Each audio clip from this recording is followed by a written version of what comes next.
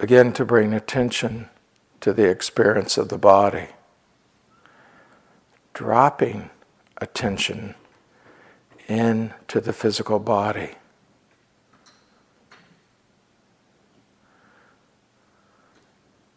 Directing attention, deliberately directing attention, knowing that we're deliberately directing attention, and that directing attention feels like this. We don't know what we will experience in the body, but it's a conscious choice. We know that we are making this choice.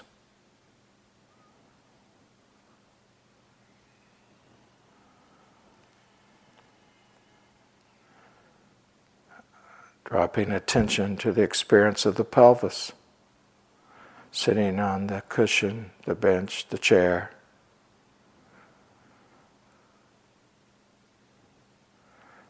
Notice in the pelvis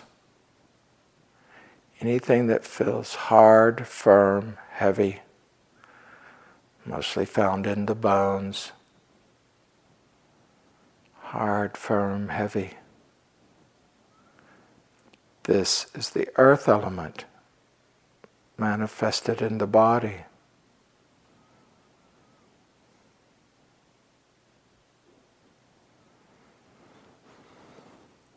Move attention to the upper legs. Again, with attention on the upper legs, noticing primarily the bones, which feel hard, firm, heavy.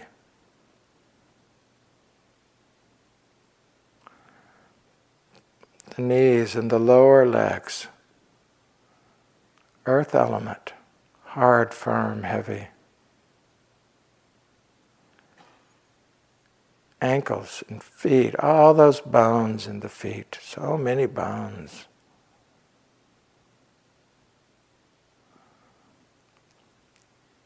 Some feeling of hard, firm, heavy. Earth element. This whole lower half of the body accessing the feeling of earth element.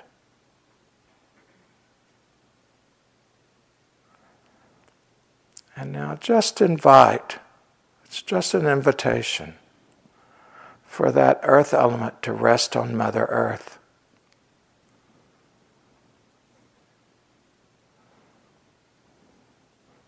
You might feel it as a release, that there was some degree of hovering or not really resting on earth. Or there might have been a pushing in the body versus just this resting feeling. We call this natural relationship between the earth element in our body and Mother Earth gravity. It's just a name for a relationship that is easeful.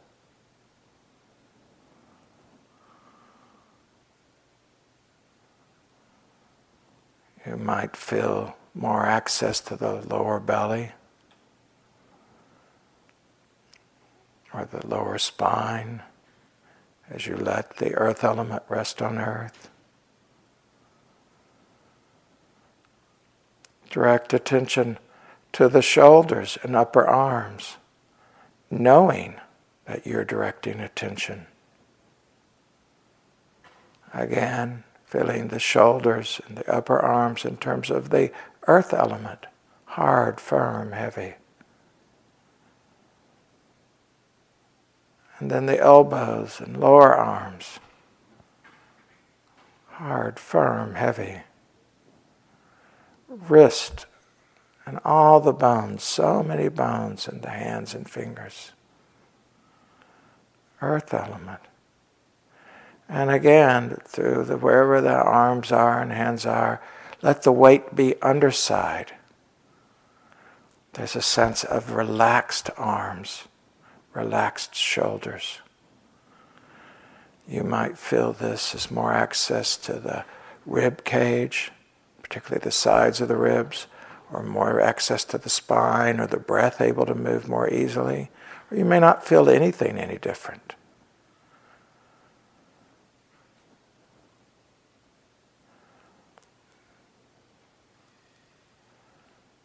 Sitting in the bones, taking this embodied awareness into all the body.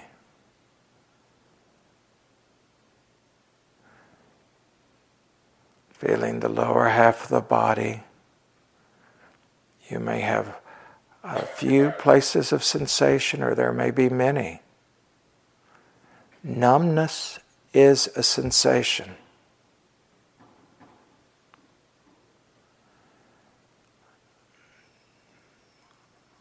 Having feeling tone, sensation in the lower half of the body, knowing, recognizing, cognizing what that feeling tone is, and knowing that you know this feeling tone.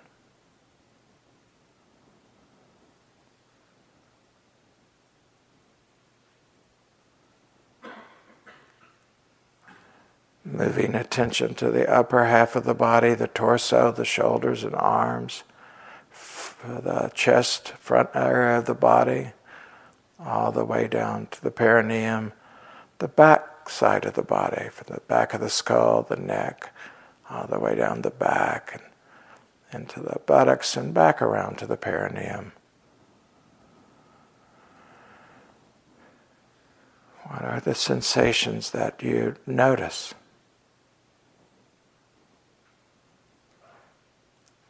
Cognizing sensation is like this.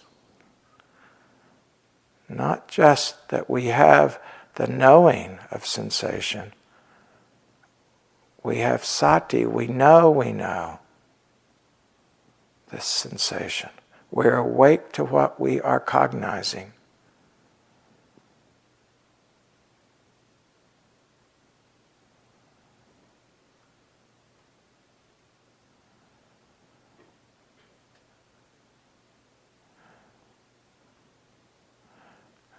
Now with the throat, directing attention to the throat, to the face, to the skull, to the whole cranial cavity.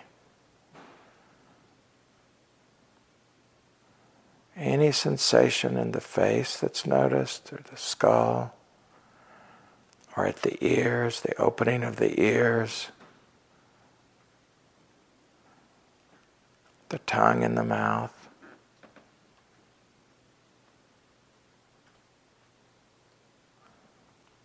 Interest, curiosity in this sensation.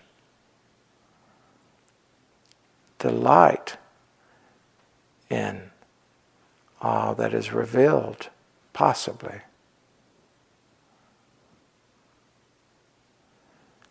Thus, the sensations are cognized. It's not just that they're there. There is a cognizing, a knowing they're there. We're conscious of the sensations in the face, the scalp, the skull. And we know that we are aware of it. We know that we're conscious of it. We know. Is this not true for you, here, now? Not as a concept, not an idea, just the immediacy of knowing. The immediacy of knowing you know. Is this not true in your experience? Eipasiko, come see for yourself, the Buddha said. And now in this embodied awareness, this body that's suffused with the knowing of its own sensation, notice the breath as an experience, not the breath as an idea, not the breath as a system process, but the felt sense of an inhale.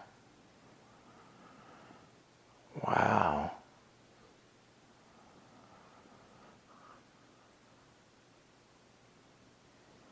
Wow.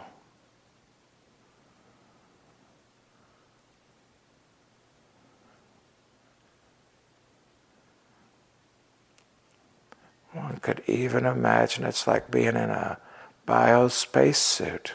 Suddenly awareness is experiencing this movement of air. Wow.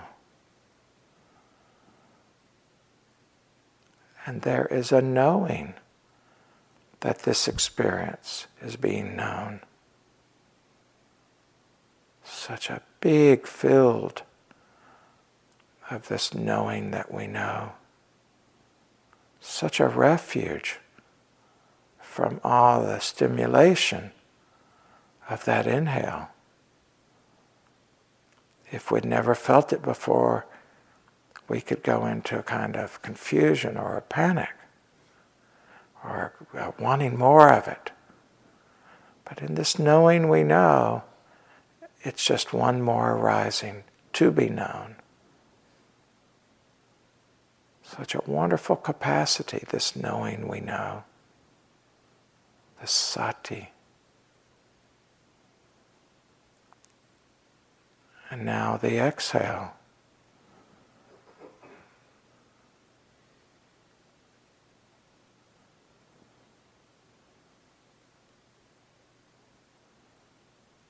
How beautiful an exhale is when felt with this beginner's mind, this openness of cognizing it without concept,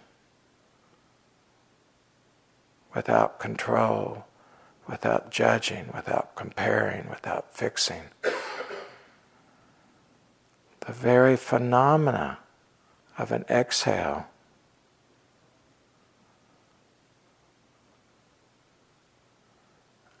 and we know this phenomena. Is this not true? Do you not know that you are experiencing the knowing of exhale?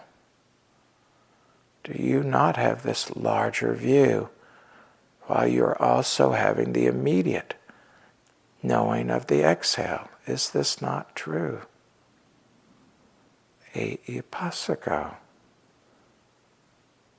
Open to your own experience of knowing.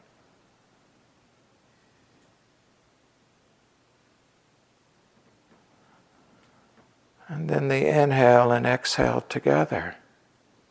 First the inhale like the wave to shore.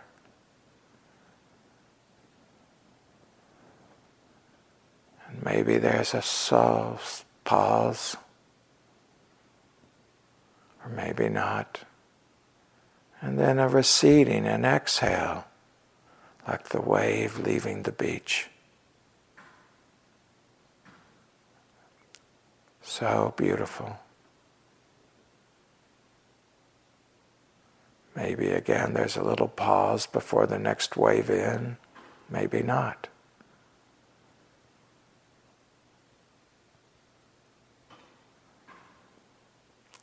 Without concept, feeling the rhythm of this,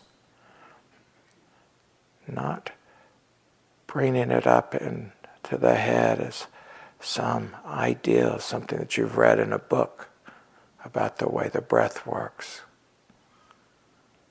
but your actual immediate experience, as though never before had you known this. So reassuring. It's way that it happens without effort, no doing.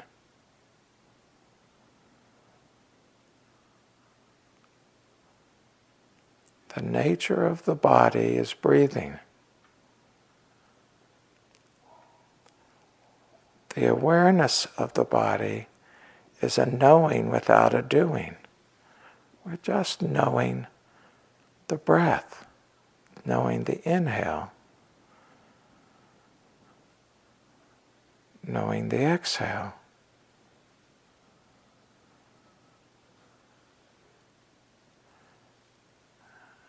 And this is surrounded, this whole process surrounded by this knowing we know, this awareness of awareness, this awareness of what is arising into consciousness that then is known.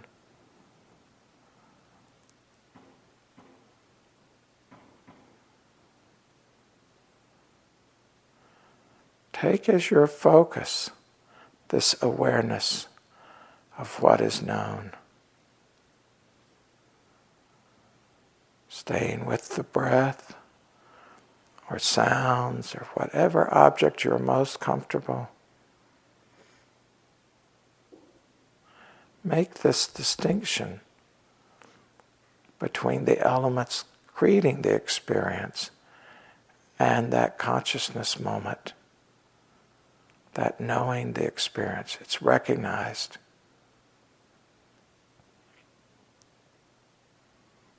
And then this awareness that knows it's knowing.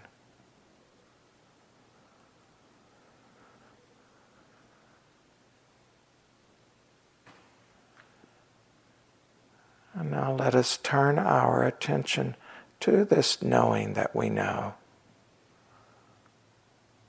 What is the felt experience for you just now when you make that the object?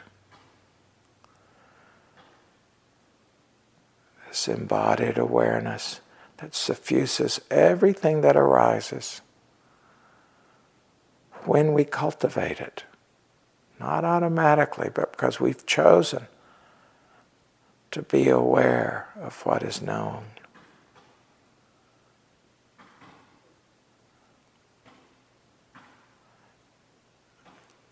Awareness is now both the subject and the object of our experience. A sound rises and registers in this large awareness. Maybe it feels sharp, but maybe it feels like a marshmallow. That the sound arises in the softness of this uninvolved awareness.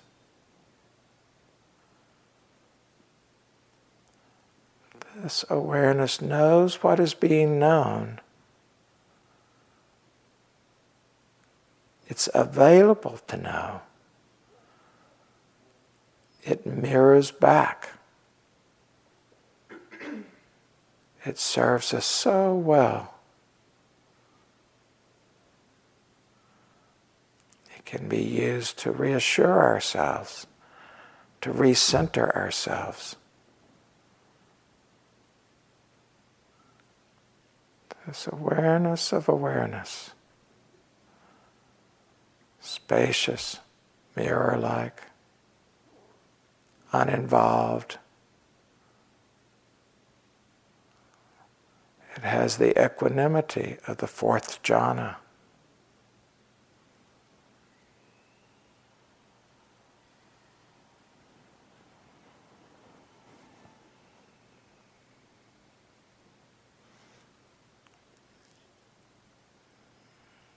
You may feel it physically.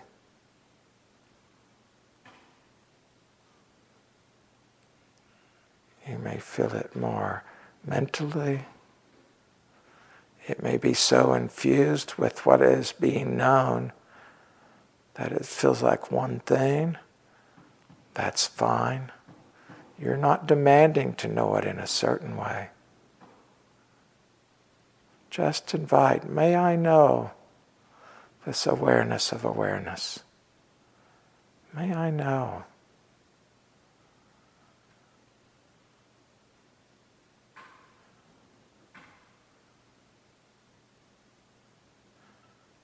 Directly know. Intuitively know.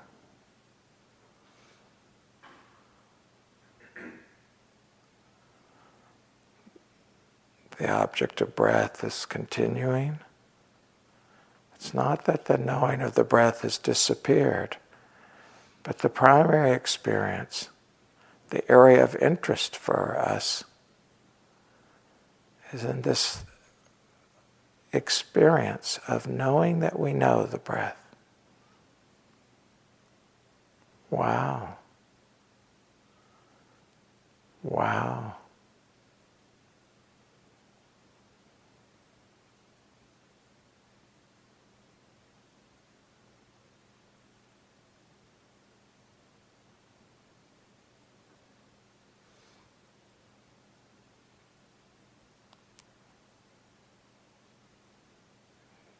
You may notice the stillness of it, its silence, its unmoving nature, its field-like quality that sometimes arises, a field of awareness, the bigness of it, much bigger than space. It can contain the knowing of all space.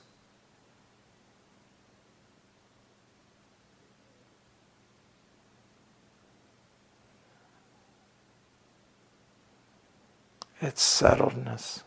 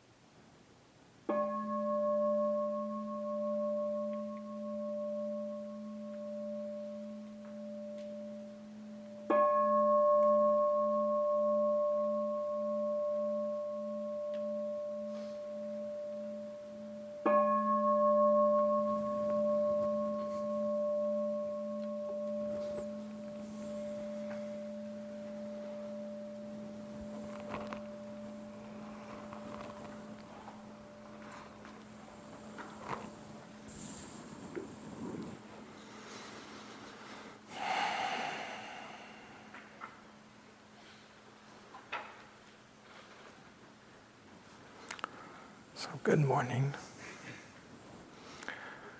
Questions or comments about your practice, about the talk, about walking meditation? I kept finding myself maybe going through a process that was a little different than what you were describing, but I'm wondering if I'm ending up at the same place anyway. Which is, say, if I'm aware of my breath, I'm following my breath, there's a certain calmness, peace, stillness, and that can often expand into what we sometimes call choiceless awareness, where I'm just with everything, whatever's coming up, or nothing, maybe.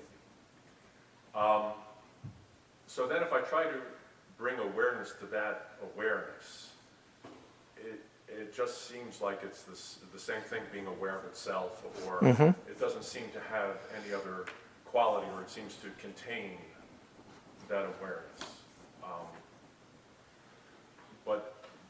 But it doesn't seem to, but doing that doesn't seem to add that much to my experience or my practice or my knowledge. So I'm wondering if I'm missing. His question has to do with choiceless awareness. He establishes his collected and unified mind in the breath, and then as he gets settled, he goes to choiceless awareness, where the mind's just open. It's not dependent on the breath anymore. There's a kind of stillness there, and any object can come and be known. And he says, but then if he includes being aware that he's in choiceless awareness, that it doesn't seem to add that much. What would you think the adding would be? What do you think it would feel like if it added? Well, I would think it would be bigger, but the choiceless awareness already feels so big. So he feels like it would be bigger. There's two separate answers that I'll give from my own experience with this. Again, my colleagues might say different things. One is that choiceless awareness, when it's really strong and settled, has a lot of this feeling of awareness of awareness. We're sort of accessing it. So, yes, you are arriving at the same place. So that's one answer.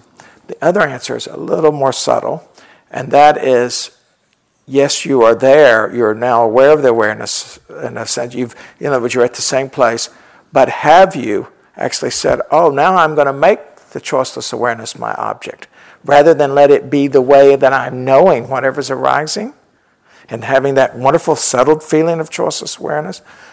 What if I investigated, well, what is choiceless awareness? What qualities am I experiencing right now with this choiceless awareness? Like, one thing you would notice is the settledness, the spaciousness. You might notice the emptiness, that why it's choiceless is there's not anything in there, so various things you might notice. So that's the only thing I would add, but I don't really think you have to add anything. But if as a further exploration, you might do that. Is that helpful? Very back, please. When applying this awareness of the experience of the various elements of being in the present, how does that come into play when other thoughts come in about the past, or you start planning? And I mean, the way I'm experiencing it is it seems, I know, somehow less intrusive, almost like a part of the experience. But I'm just, there's a difference, and I don't know if it feels off or something. I don't know. Maybe I'm being critical. When you say it feels off, what do you mean by off? I'm used to it being kind of an intrusion, and when the other thoughts, like the planning, or like an element of, I don't know, resentment, or that it's somehow interfering with my meditation. And now it just feels like it's there, and somehow I can't even distinguish sometimes between the two. Right. So if I understood you correctly, as you start to work with this, when other thoughts come in, that ordinarily you would see as like intruding, pulling you off your object of meditation, that it's not feeling the same way, that it's just part of the meditation. So I would say, again, I'm not knowing your practice, but what I would say is that as you're staying back in the awareness, you are, going back to the other comment about choiceless awareness, because you're in the vastness of awareness, it's just one more thing being known. So something's coming in, and it's a thought. Now you were on the breath, but now here's this thought, but it's just another thing. There's no reason for it to be disturbing, because you are grounded in a deeper thing than your object, your anchor object. Although your anchor object is still being utilized, and right now something's interfered with it, and in the sense of it's not your primary experience, but the knowing is so supporting you that things can come in and out and not disturb so much. So again, I may not have understood you completely, and you can pursue this with an individual interview, but as our sense of knowing is stronger, then when something comes in that is suddenly we're lost in this memory. It's just a memory. We're not involved in it in the same way. There's less selfing involved. There's still a memory, but there's less selfing, because there's this knowing, this vast kind of knowing. Not unlike what happens in the Big Sky meditation, those of you who've done the Big Sky meditation. Go ahead, what would you say? Or does that match your experience a little? Thank you. I had two experiences today. The first one was in the morning meditation, and I was getting lost. And then I knew that I was getting lost. But before I stepped back, I was taking a look at where it was lost. And I thought, what is all this stuff? What is all this stuff? It's nothing. And so then I just that was new to me. The other experience was when I was doing the yogi job, and I was focused on getting to as many bathrooms as possible, but I was aware that other people were using the space as well. And so I was knowing that my thought was which way to go, wait or not wait. And then I saw myself doing that. Mm-hmm. Mm-hmm. Yeah, and so she had two experiences. Once had to do with where her mind was getting lost in something, and she suddenly knew that she had that experience of knowing that she knew she was getting lost. And as she had that experience, suddenly she could see getting lost, the stuff that pulled her into getting lost in its true nature. That you had a moment of insight there around that. And why did that happen? Because there was this larger sense of knowing that wasn't so involved in the objects. You see, when she was getting lost, she was aware of the things because she had to be aware of them. She couldn't get lost in them. But there was no larger perspective that gave choice. When she knew she was getting lost, she could suddenly see, well, look at all this stuff. She wasn't so caught in it. The face was no longer at the top of the glass, like face smashing into the glass like kids looking out the window. There was look at this. So the ability of insight of further information, if you like, a larger understanding, a dimensional understanding was available because you had gone into that larger space of knowing. And then with your yogi job, in terms of, she said in her yogi job, she was, which has to do with the supplying bathrooms, she suddenly became aware that as she was rushing to try to get to as many as possible, that there was other people that had other needs, And she was aware of her rushing in such a way that gave her a chance to make choice. What is skillful here? When's it right to try to be more considerate of the others? She had a larger framework, a larger capacity of knowing from which to make choice. And this relates to knowing suffering and the end of suffering.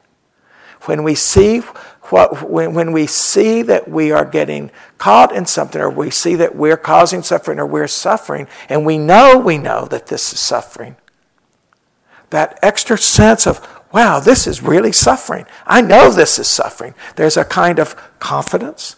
There's a kind of that it's like getting pulled out of the movie, and like you're dying in the movie theater, and then you realize, wait, this is a movie.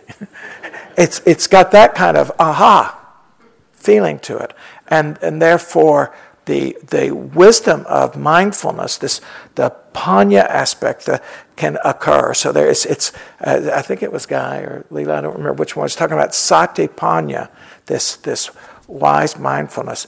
Ajahn Sumedho talks about it as sati sampajana, this mindfulness with clear comprehension. You just gave us 2 examples of that can occur around this. This is not different than our regular mindfulness. This is maturing that mindfulness. It's just further developing it. It's not like some whole new thing has been introduced. It's just that you're now examining the very nature of sati in a way that allows this stepping out. One last question. A lot of them here. Maybe I'll try to do 2. Let's see. Yes. So David, 2-part question. Can you compare and contrast the judging mind, the comparing mind, and the fixing mind? This goes to the vow you had us take last night. I'd like to get some more understanding of those, how they work. And then the second part of the question is, what was your outcome in having us do that? What did you hope to accomplish?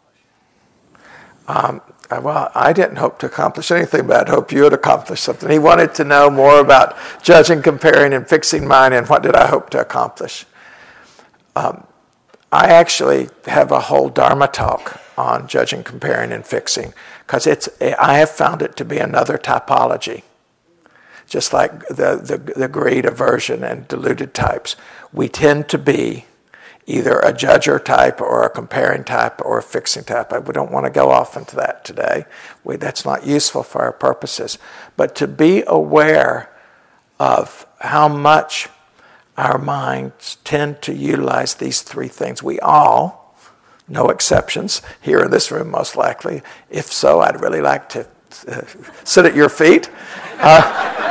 A judging mind is a mind that labels good and bad. A comparing mind is better, worse, or same as. And the Buddha was very clear about that not being skillful. So for you to become aware of the tendency of your mind and to see each of these, and then the fixing it mind looks at things and starts seeing how it can improve it. So, and they tend to come a pair. So I am a fixing type who will then judge. I don't tend to compare that much. You may be a judging type who also compares. We just tend to, where there's predominance.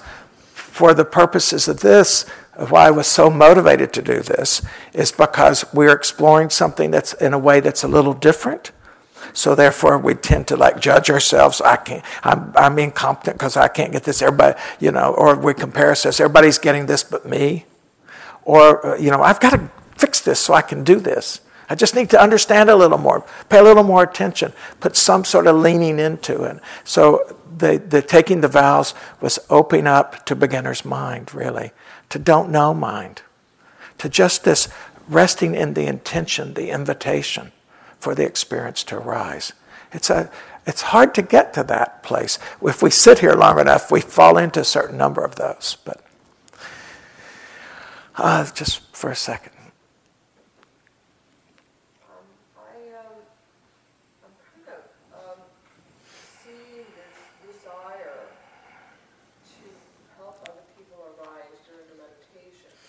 To help other people? There's other people who are in more pain than I'm in, or I guess I'm doing the comparing mind right now.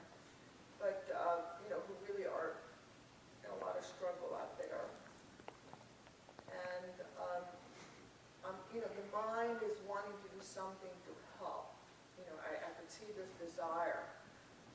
something specific to help. But it seems like I get really caught up with it. In other words, so what I did try to do was to go into the mind that you describe of being the one that is knowing that this is arising, okay? And so I get some relief there. I guess I'm aware of, as you were answering the questions, that this arising of wanting to do something for somebody else, even though it's a healthy kind of desire. I don't have a desire, it's a healthy desire to want to remove somebody else's suffering. It's causing me some stress. It's causing me stress. I really wasn't aware of it as it was arising. I became more aware of it as you were answering people's questions, that actually I'm not able to separate myself from the desire somehow. Somehow I can't seem to get the distance, even though it seems to me like I have to desire to want to help somebody else. So, and I'm not really clear, I'm really getting this thing about,